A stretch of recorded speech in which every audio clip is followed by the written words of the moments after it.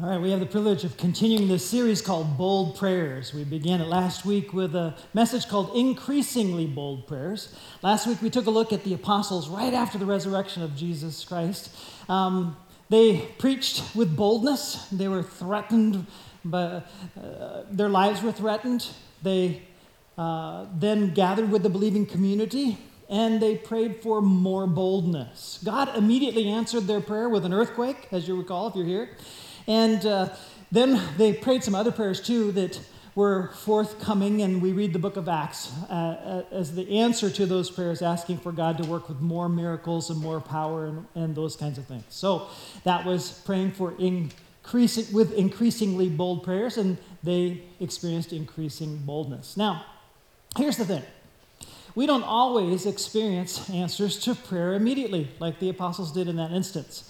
And as I study Scripture, I'm quite clear that prayer is not always immediate. Prayer isn't always answered so quickly.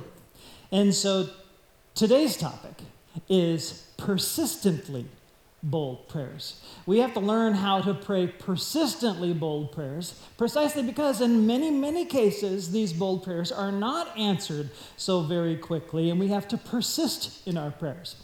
Now, if those of you who grabbed a bulletin on your way in, there's an outline for you tonight. On the back side of that outline, there's a study with some scriptures in it that we're not going to get into today together. I hope that you'll get into them because they all go with this theme about persistently bold prayers. I do want to highlight an individual that wrote the book of James.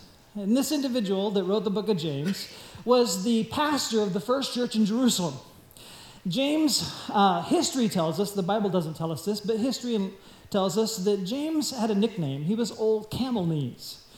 He prayed so much that he got these knobby knees because he took the posture of prayer on his knees so frequently that his knees looked funny. He just had these big old knobby calluses on his knees, and so they called him Old Camel Knees. And so that's an interesting point because at the end of that letter, he talks about his hero in prayer being Elijah, and he uses Elijah as an example for each one of us. And here's what he has to tell us. He says, Elijah was a human just like us. Now, the reason he needs to say this is because so many Jews elevated Elijah to such a degree that they even kind of lost touch with his humanity a little bit and looked at him in almost otherworldly terms. But no, James said, no. We can learn to be as powerful and as bold in our praying as Elijah was. And so if Old Camel Knees followed Elijah as the master in prayer to learn how to increase the boldness of his prayer life, we think we're on a good track to take a good look at Elijah. And that's precisely what we're going to do together tonight. Now, our focus reads this way. Bold prayers often require tenacious persistence. Now, here's what I know about this focus. That's not a tough concept to hang on to. Bold prayers often require tenacious persistence. So I'm not really after trying to give you something hard for your minds to get a hold of. And here's why I can say this. My dog already has this. My dog knows how to do this. All right? So my dog gets my attention in many different ways. My dog, sometimes, if she just wants affection, and she's been a leaner from the time she was a little pup, always just leaning into me, and if she just lean into me, now she's a lot bigger, she leans into me, and that means affection. And she'll just lean in if I'm kind of, my attention is somewhere else, She'll maybe amp her leaning a little bit more and do the nudge, and then nudges my hand, and then she's comfortable and she's getting the affection she wants, and then she's really good. But sometimes it's not affection that she wants, so she goes for a whole new tactic. And this is the one that really is interesting for me. It's like I'll be drinking a cup of coffee on the couch or watching TV, and all of a sudden she gets right in line with my vision, right in front of me. She sits at attention, and then she bores 2 holes into my eyeballs, staring at my eyes. It's like, what's up? What do you want? And she just stares at me because she knows that eventually I'm going to get the message. She's very persistent. And eventually it's like, okay, it's not this and it's not this. Oh, it's this. And then I take care of her needs. It's like, wow, if my dog gets this persistence thing, I figure we're smart enough. We can get this too. And so we're going to go beyond that, of course.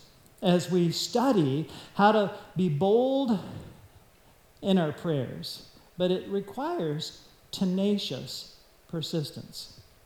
We're going to be in a lengthy passage of Scripture. I'll be doing really well to get through the 2 chapters that I've selected that is one whole story that kind of from start to finish, the story of Elijah. It's not the rest of his story, but it's this nugget story that really teaches us about this tenacious and persistent prayer. So, before we get into that story, you might want to grab your chair Bible if you didn't bring a Bible. If you brought your Bible, turn to 1 Kings 17. The point number 1, though, is where I want you to start. Let's go ahead and fill in that point. Prayer mastery requires bold persistence. Prayer mastery requires bold persistence. Now, just keep in mind, I told you about, really, James is a master at prayer. Old camel knees. I mean, everybody admired his prayer life, and yet he developed that by studying a master praying person who's Elijah, and he quotes from Scripture, putting it together in such a way where he sets Elijah forward as a master. And so we're going to take a look at Elijah together. So if you grab that chair Bible, we're going to be in actually page 247. I said we're going to be in chapter 17. That's where it begins. But we're going to start at the end of the story that we're studying tonight, because some movies do that. Actually, if you start at the end, then we'll go back to the beginning. You're going to get the whole package together. So we're going to start at the end. But before we get there, I want to give you some background. Okay, so this section of history is 850 BC. So if you can kind of just set that in your mind, this is 850 years before Christ arrives on the scene. This is long after the Jewish nation has been established. That would be about 1500 BC. The Jewish nation is established, but they've already had enough history by 850 BC. They've already had enough history that they're on the skids. They're doing really poorly. Their faith has been extremely compromised. They already have 2 kingdoms, and we're studying the most compromised kingdom that is in this section of Scripture, where Elijah needs to confront the most wicked king in the history of the kingdom of Israel. And the Scripture tells us that. We're going to look at the confrontation between Elijah and King Ahab. How many of you have heard of Queen Jezebel? Okay, Queen Jezebel is Ahab's wife, and she is not an Israelite. She's a pagan. She was a princess and a beauty and a person of power from somewhere else that Ahab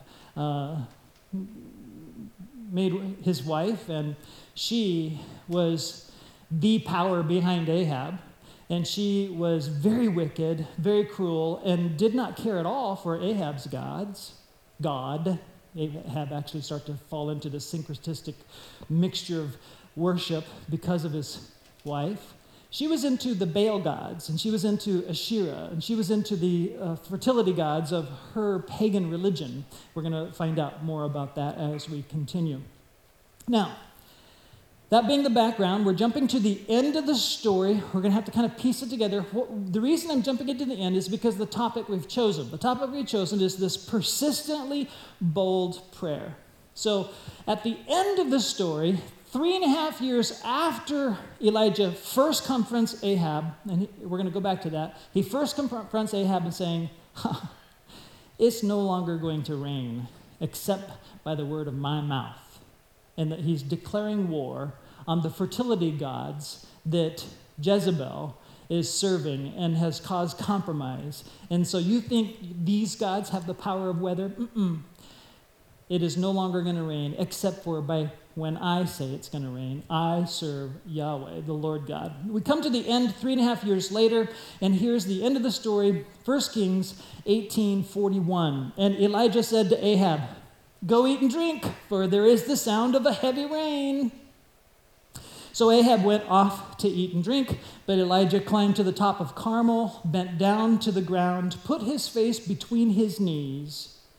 Go and look toward the sea, he told his servant. And he went up and looked. There is nothing there, he said. 7 times Elijah said, go back. The 7th time the servant reported, a cloud as small as a man's hand is rising from the sea. So Elijah said, go and tell Ahab, hitch up your chariot and go down before the rain stops you. Now, I almost hesitate to continue in the story because we get into one of the features that really excites children. It excited me too. I love listening to my mom read the Bible stories to me when I was a little kid. And this was one of my favorite stories. And after Elijah let's slow this down a little bit here. It didn't even say Elijah prayed, did it? The word prayer wasn't there. It just said Elijah bowed down, put his head between his knees, and he did this 7 times. What's he doing? He's praying for rain. Well, we see the position of prayer. We see it repeated. Let's just slow this down. He climbs up to the mountain with his servant. This is the climactic ending of a big episode we're going to look at in a moment. Now the rain is going to come as he's predicted. He bows his head down and goes through this earnest prayer. The servant is very humbly and quietly either observing, watching, or praying with him, waits for the prayer to be finished, and then Elijah says, go check to see. The servant runs off to probably where he can get a glimpse of the Mediterranean, because Mount Carmel's right there, and he sees the ocean. He's looking the right direction to see if rain is coming. Man, it's been a brassy sky and iron dirt, and it's been a drought for 3.5 years, and he says, goes back down, nothing. All right, so in that moment when there's nothing, and you've prayed and prayed and prayed, earnestly prayed, head between the knees, head on the ground, and just praying in that prayer position that you can picture this Eastern praying position. And what do you do next? Elijah doesn't skip a beat. He just goes again and prays. Prays and prays and prays earnestly. And the servant just waits patiently, waits for the prayer to be finished. Elijah says, go check now. He goes and checks again. He comes back and says, nothing. It's the same. This happens 7 times. So in your prayer life, let's say you're going through this, and you're praying and praying and praying, and there's nothing happening. And then you go and pray again, and nothing happening. At what point do you get discouraged and quit? Elijah has had 3.5 years of training, and before that, many, many years of seclusion and solitude and prayer. He is the precursor of the John the Baptist type in the wilderness. He spent a time with just him and God for so long that he had developed this persistence in prayer. So he just keeps doing it and keeps doing it and keeps doing it. And finally, after the 7th time, the servant says, all right, cool, I see something. And it says he sees a cloud the size of the palm of his hand, which I'm thinking on the horizon, that's pretty small. So here's how I picture it. You can do what you want. I'm picturing him going, there's something. Let's see. It's about the size of the palm of my hand. Goes back, it's about the size of the palm of my hand. Elijah says, great, now send word to Ahab, it's time. And he does, and Ahab quickly, because now it's growing, it's getting dark. It's really a storm starting to kick up, and it comes in quickly, and he gets in his chariot, he gets in his king's best horses in his chariot, starts heading down Carmel, and it's getting totally black, and he's just getting drenched. Next thing he knows, if you keep reading, I'll let you read it, as he's riding, bumping down the chariot road down the way from Carmel towards where he can get some shelter, he sees this dark figure go by him. Elijah? It was old man Elijah. Elijah girded up his loins, it says, takes his robe, ties it around his belt, and he treads on down the hill. See you later, Ahab. This is the culmination of total put him in his place. Tell you, I told you it's going to be this way at my word. All right, so there's the end of the story. We're going to pick up towards the beginning of the story next. But right now, let's just review where we've been. So, prayer mastery requires bold persistence. Point number 2. Bold persistence requires prayer mystery. Think about this for a moment. When the prayer is not immediately answered, if you want to rise to master level, every time you have to persist in prayer, there's a reason behind that you do not know. Persistence implies, and it's required, that there's mystery. Why do you have to pray again? I mean, we've seen and we've read that God is powerful. He can do a miracle. He can do it just like that. He can create. He can heal. He can do bang, big stuff. Why not now? That's what we often fail to realize when we focus in on prayer. It requires persistence in so many cases. And persistence means you have to live with the mystery of not knowing why the persistence is required. Okay? Just in case you're not aware of this, Jesus teaches us to persist in prayer. He doesn't explain why. He just says, you need to be more like this widow. And there's a whole story he goes into that I'm not going into tonight. Turn your outline over, tells you where to look in Luke. And there's a whole story he tells about be more like the widow. Tells a story with a wicked judge. And if the wicked judge, no, I'll let you read it. We'll go there. We're in a different story now. Okay, so Scripture is filled with all kinds of examples like this where we have to persist. We have to endure mystery, not knowing why the answers aren't coming quickly. Now, I just want to give you one example that's not in the story of Elijah. So on the screen is a verse that we might just skip by really quickly. 1 Corinthians 4:2, you just read this and think, oh, yeah. Now it is required that those who have been given a trust must prove faithful. Now, when it comes to prayer, God asks us to pray, and he asks us to pray persistently. And that's in Scriptures a lot. So it's really interesting as it relates to prayer. Let's define faithful a little bit. Faithful doesn't mean eloquent. I mean, how great do your words have to be? We sometimes think, I can't pray like he does. I don't really have the words. Listen, my dog gets my attention using no words. Okay? We can get God's attention without eloquence. It's not the eloquence, it's the faithful continuing to request. It's not brilliance, it's not giftedness, it's not being spectacular in your prayer, it's being faithful. Faithful implies in keeping with the trust given and persistence over the long haul. So that's just one example of what is required with this trust that we begin where it's a privilege to pray. On the screen is another quote that I want us to just take a look at quickly.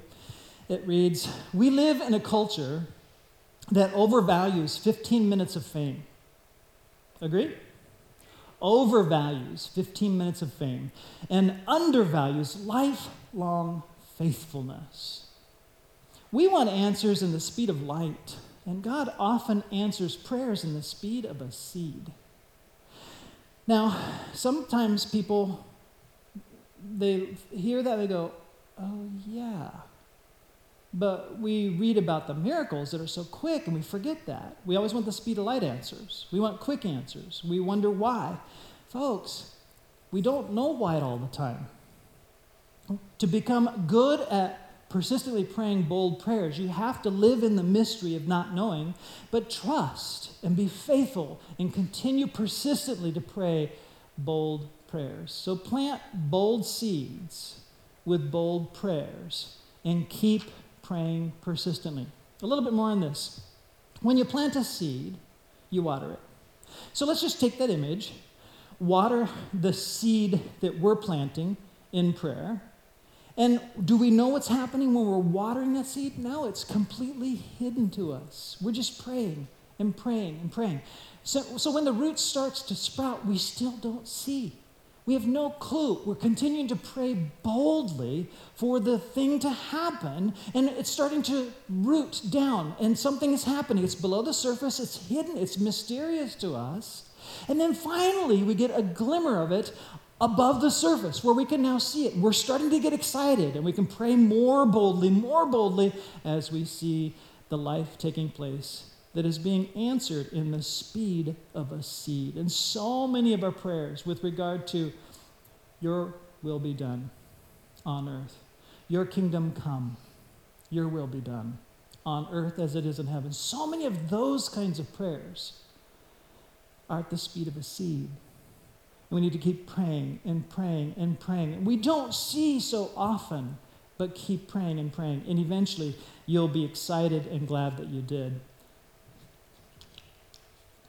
So, prayer mastery requires bold persistence. Prayer persistence requires prayer mystery. Point number 3, pin your persistence on God's promises. Pin your persistence on God's promises. Here's where the power of Elijah's prayers are really remarkable. And he's so bold because he's praying according to God's will, according to God's word. Now, a little bit more about Jezebel. Looking around, some of the stuff I'm sharing is a little bit too sensitive for children. Pagan worship was pretty gross. It's pretty crass. It was horrible. So worshiping the Baal gods and the Asherah gods was actually so often a sexual nature, sexual worship. There were temple prostitutes, both male and female prostitutions, that you come to participate and view in public these acts that supposedly are getting the gods in heaven to come together and create the rain or create the things that you want out of this kind of worship stuff. It was really horrific. In the Baal worship and the worship of Moloch, one of the Baals, when there's crisis and it's really, really bad, they would up their ante and do this stuff that's even worse and worse and worse, and very frequently would offer human sacrifice of children to these pagan gods to call favors. So to show how desperate they were, they would do this kind of thing before their God. We're going to see enacted in this conflict between the gods some of their pagan practices as we read further. So turn back to page 245 if you're using the Chair Bible. We're now going to start the story at chapter 17. Elisha shows up without any introduction, and he just confronts King Ahab. 1 Kings 17, verse 1. Now, Elijah the Tishbite, how in the world do you get called a Tishbite? I guess you're from Tishbe. Elijah the Tishbite from Tishbe in Gilead said to Ahab, "As the Lord, the God of Israel, lives," all right, here's the declaration of war.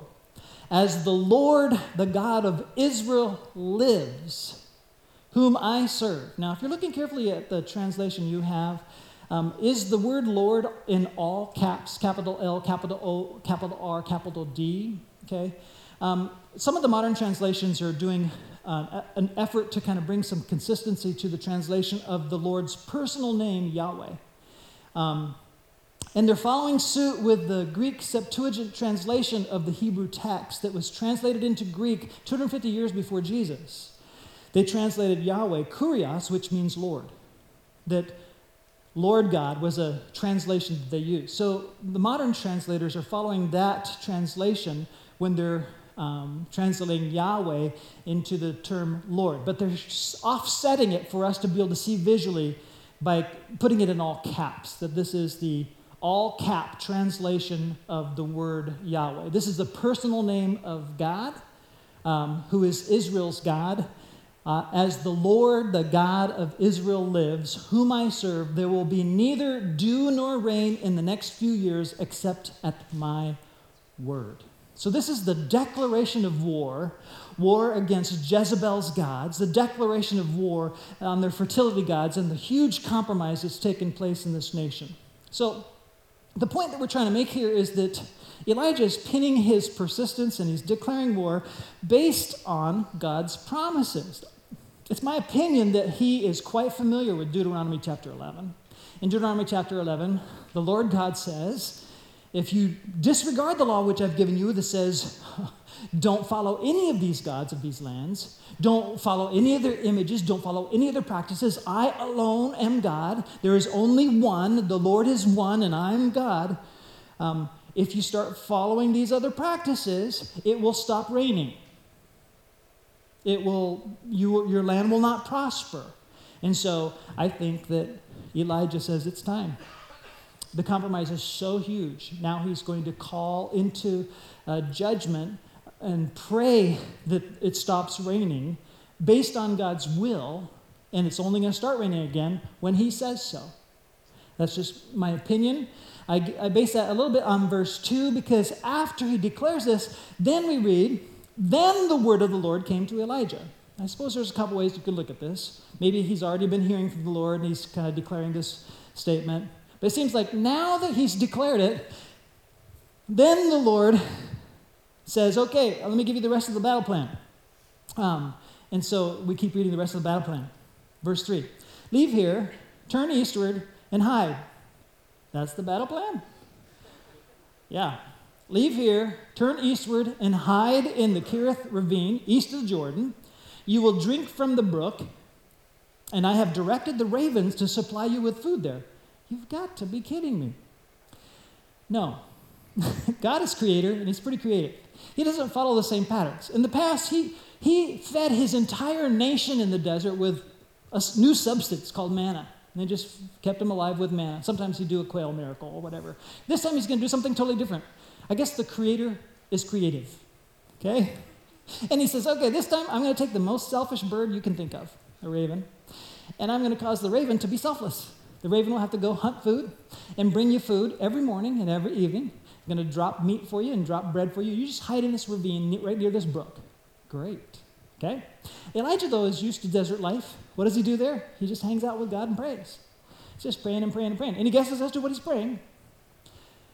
Well, we don't really have it to tell us, but I would guess, Lord, I declared war. Don't let it rain. Bring the drought. That's what your word says. Let's make this happen. Okay, cool. Sounds pretty good until you're in the desert. Now, here's what we read. Sometime later, this is months and months later, the brook dried up. Oh, crud. He's in the desert. He doesn't have any water. Now what? And you'd think that would be bad news, but it's not really bad news. This is good news. This is the answer to prayer. My prayers are working. The drought has gotten so bad, my brook dried up. Well, we keep reading and it's okay, because there had been no rain in the land. All right? So God gives Elijah the next set of instructions. I'm going to skip that section. Great section. It's also showing you that God will provide, just obey. God will provide, just obey. And the huge story that comes afterwards is just another example where it seems like, no, I can't do that. Yeah, if you do that, God will provide. And he does. Skipping that story, you might want to read that later. Now, jump with me to chapter 18. We're going to be starting at verse 17 because now we're passing 3.5 years of Elijah hiding. Meanwhile, Ahab and Jezebel has been sending out armies to kill off priests and prophets of Israel. Obadiah is secretly hiding a bunch of them in a cave to provide food to them to try to keep them alive. Elijah doesn't know this. Elijah's just hiding. 3.5 years famine. Ahab is mad. He's trying to make sure Elijah gets found and gets killed because there's total drought on the land. And it's Elijah's fault because Elijah says it's not going to rain until I say so. So they want to kill Elijah. 3.5 years later, Elijah shows up. So here we are. It's showdown time. When Ahab, saw Elijah, he said to him, "Is that you, you troubler of Israel?" "I have not made trouble for Israel," Elijah replied. "But you and your father's family have. You have abandoned the Lord's commands and have followed the Baals. Now summon the people from all over Israel to meet me on Mount Carmel. And bring the 450 prophets of Baal and the 400 prophets of Asherah who eat at Jezebel's table." Okay, let's just do the math here. Elijah is 1. 450 and 400 is 850. It's 1 against 850, plus the king's armies, the king's power. Elijah's all alone here, okay? And we often do number crunching this way. We think, I don't have enough. Hold on. Obedience in God is enough. You and God are a definite majority, all right? And so Elijah just is not fearful. He just proceeds. "Now summon the people from all over Israel, meet me on Mount Carmel, and bring the 450 prophets of Baal, 400 prophets of Asherah who eat at Jezebel's table." So Ahab sent word throughout all Israel and assembled the prophets on Mount Carmel. Elijah went before the people and said, How long will you waver between two opinions? If the Lord is God, follow him. But if Baal is God, follow him. But the people said nothing. On the screen, I want to bring a quote. But the people said nothing. Just as the worldly culture caused Judaism to misplace their faith, worldly culture today challenges and undermines our faith too, doesn't it? How often do we say nothing when we experience a clash of values? Sometimes we become so used to stuff that bothers God that it doesn't bother us. That is a very dangerous, numbing place to be. They were silent. Numb is dumb. Okay? Now, we in our English language use dumb in two ways. Dumb as in stupid, and dumb as in silent. Deaf and dumb as in silent. Okay? Numb is dumb. But we go silent in our culture-clashed world. We really do. And why do we go silent in our culture-clashed world? Because we're numb. We don't see it the way God sees it. In fact, we've exposed ourselves so frequently to the fumes of darkness and the scenes of darkness that we're used to it. We're numb to it. It doesn't bother us anymore. This should bother us. And when we're silent as if, oh, whatever, it should bother us. How long will we waver between two opinions? If God is God, follow God. But you're allowing yourself to sniff in the atmosphere of darkness and take in the gateway through the eyes, the dark filth, because you think it doesn't bother you. It's no big deal. You're going completely numb and you're going dumb. And when you're confronted by the prophet with the clarity of God's truth, there's nothing to say. Skip with me now to verse 22. 1 Kings 18:22. Then Elijah said to them, I'm the Holy One of the Lord. I'm the only one. I thought that didn't sound right. I'm the only one of the Lord's prophets left, but Baal has 450 prophets. Get 2 bulls for us. Let Baal's prophet choose one for themselves and let them cut it into pieces and put it on the wood, but not set fire to it. I will prepare another bull and put it on the wood, but not set fire to it. Then you call on the name of your God, and I will call on the name of the Lord. The God who answers by fire, he is God. Then all the people said, what you say is good. Elijah said to the prophets of Baal, choose one of the bulls and prepare it first, since there are so many of you. Call on the name of your God, but do not light the fire. So they took the bull, given them, and prepared it. Then they called on the name of Baal from morning till noon. Baal, answer us, they shouted. But there was no response. No one answered. And they danced around the altar they had made. At noon, Elijah began to taunt them.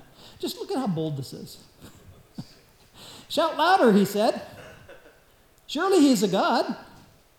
Perhaps he's deep in thought or busy. Now, you're going to be glad you came to the evening service, because I didn't say this in any of the other services. Or busy. Some of the translators say what he's saying is maybe he went someplace to relieve himself privately, get his attention. It's like, I didn't see that coming. Maybe he's traveling. Maybe he's sleeping. It's like maybe his hearing aid battery ran out. Maybe he took too much Tylenol PM. He's just on and on. He just heaps the insults as they're just going on and on, trying to get the attention of their God. Now, here's something really important about this. Let me teach you the nature of faith. Faith is always based on its object. That's not how the world teaches us, but faith is based on the object of faith. All the faith in the world doesn't amount to anything if it is misplaced. Faith is only as powerful as the object you place your faith in. Okay? There's lots of examples of this. Let me just put it this way. A lot of the arguments are whether we believe in God or believe in science. No, I just believe in truth. Yes, there's a lot of science I believe in. I place my faith in whereas where science is true, there's a lot to put your faith in the truth if the object of it's true, okay? If God is true, there's a lot of truth in that. And I see history, I see revelation, I see truth. I base my faith in the object. If it's not truth, it all falls apart. Our world teaches it as if it doesn't matter what the object is, whatever you believe, as long as you're sincere. That's what our world teaches, and I'm just saying that's bogus. That's totally bogus. It's not how sincere you are that makes a faith valuable. It's whether you've placed your faith in what is true or not. If it's false, it's going to fall apart. If it's true, you're putting your faith in the right thing, okay? Now, in our world, particularly in the recovery movement, what's becoming really helpful to the recovery movement is that somebody needs to place their faith in something beyond themselves. And that's helpful, so they point people to the higher power. Choose whatever higher power you want, they say. But I'm saying, no. Let's choose the true higher power. In fact, let's choose the highest power instead of just a higher power. The Baal gods and the Asherah god had a connective power, but they weren't the highest power. These are demonic gods. There's demonic worship involved. And so the reason they even are worshiping is that it works sometimes. They were caught with the power of it, working sometimes, because demons are really willing to animate, make life happen, make it come to a powerful situation, pull you off track from the true God, the highest God, okay? So be careful where you place your faith. Now, as we keep reading, please notice, sincerity is not, it's important, but if it's misplaced, you can be sincerely wrong. And we're going to see that played out as we keep reading. So they shouted louder and began slashing themselves with swords and spears, as was their custom, until their blood flowed. So if their gods weren't listening, they began cutting themselves. Self-mutilation, and blood was starting to flow, and they'd sprinkle their blood. Pretty soon they're a bloody, naked mess all around the altar, sprinkling blood everywhere in a frenzy to try to get their God's attention. We're sincere. We're really sincere. See how sacrificial we are. And it's just ugly. And I think part of the ugly contrast is part of what Elijah is letting people see, and it's raw ugliness, the ugly, misplaced, demonic worship. Midday passed, and they continued their frantic prophesying until the time for the evening sacrifice. They've been doing this from morning through noon, through the taunts, through the afternoon, into the evening. The sun is setting, and Elijah said, okay, my turn. You've had your chance. And now we're getting to Elijah's turn. Skip to verse 32. With the stones he built an altar in the name of the Lord. And he dug a trench around large enough to hold 2 seahs of seed. The trench is not normal. Building a stone altar before the Lord is normal. Putting the animal on a stone altar was normal. This next part was not normal.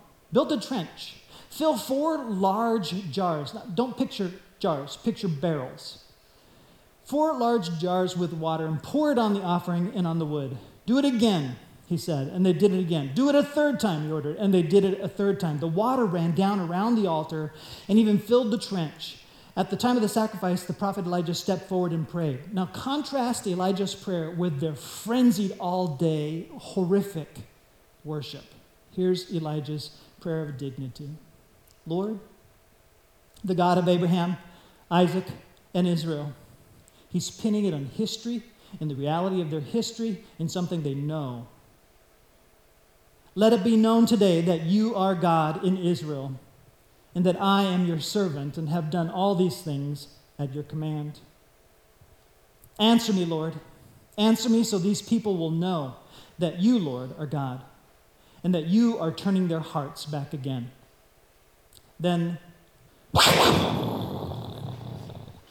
the sky had no hint, no clue. Remember? He went up later after this event to pray for rain.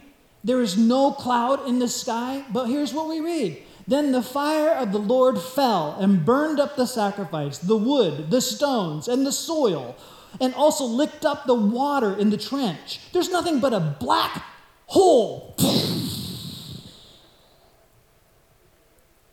When all the people saw this, they fell prostrate and cried, the Lord, He is God. The Lord, He is God. This was an incredible nation-turning event that gave them some more time before their nation's demise. On the screen, the Lord, He is God. How long will you waver between opinions? How long will you remain silent without praying? Why not pray persistently bold prayers in our culture-clashed battle for the lives of people who are not yet convinced the Lord, He is God? This is going to take praying the bold prayers at the speed of a seed. We might see some amazing, instantaneous, miraculous transformations, but it's going to take bold, persistent prayers at the speed of a seed. Your kingdom come, your will be done on earth as it is in heaven, in my marriage, in my children's lives, in my neighbor's life, in my employer's life, in my employee's life. Lord, make a difference. Or maybe today, Lord,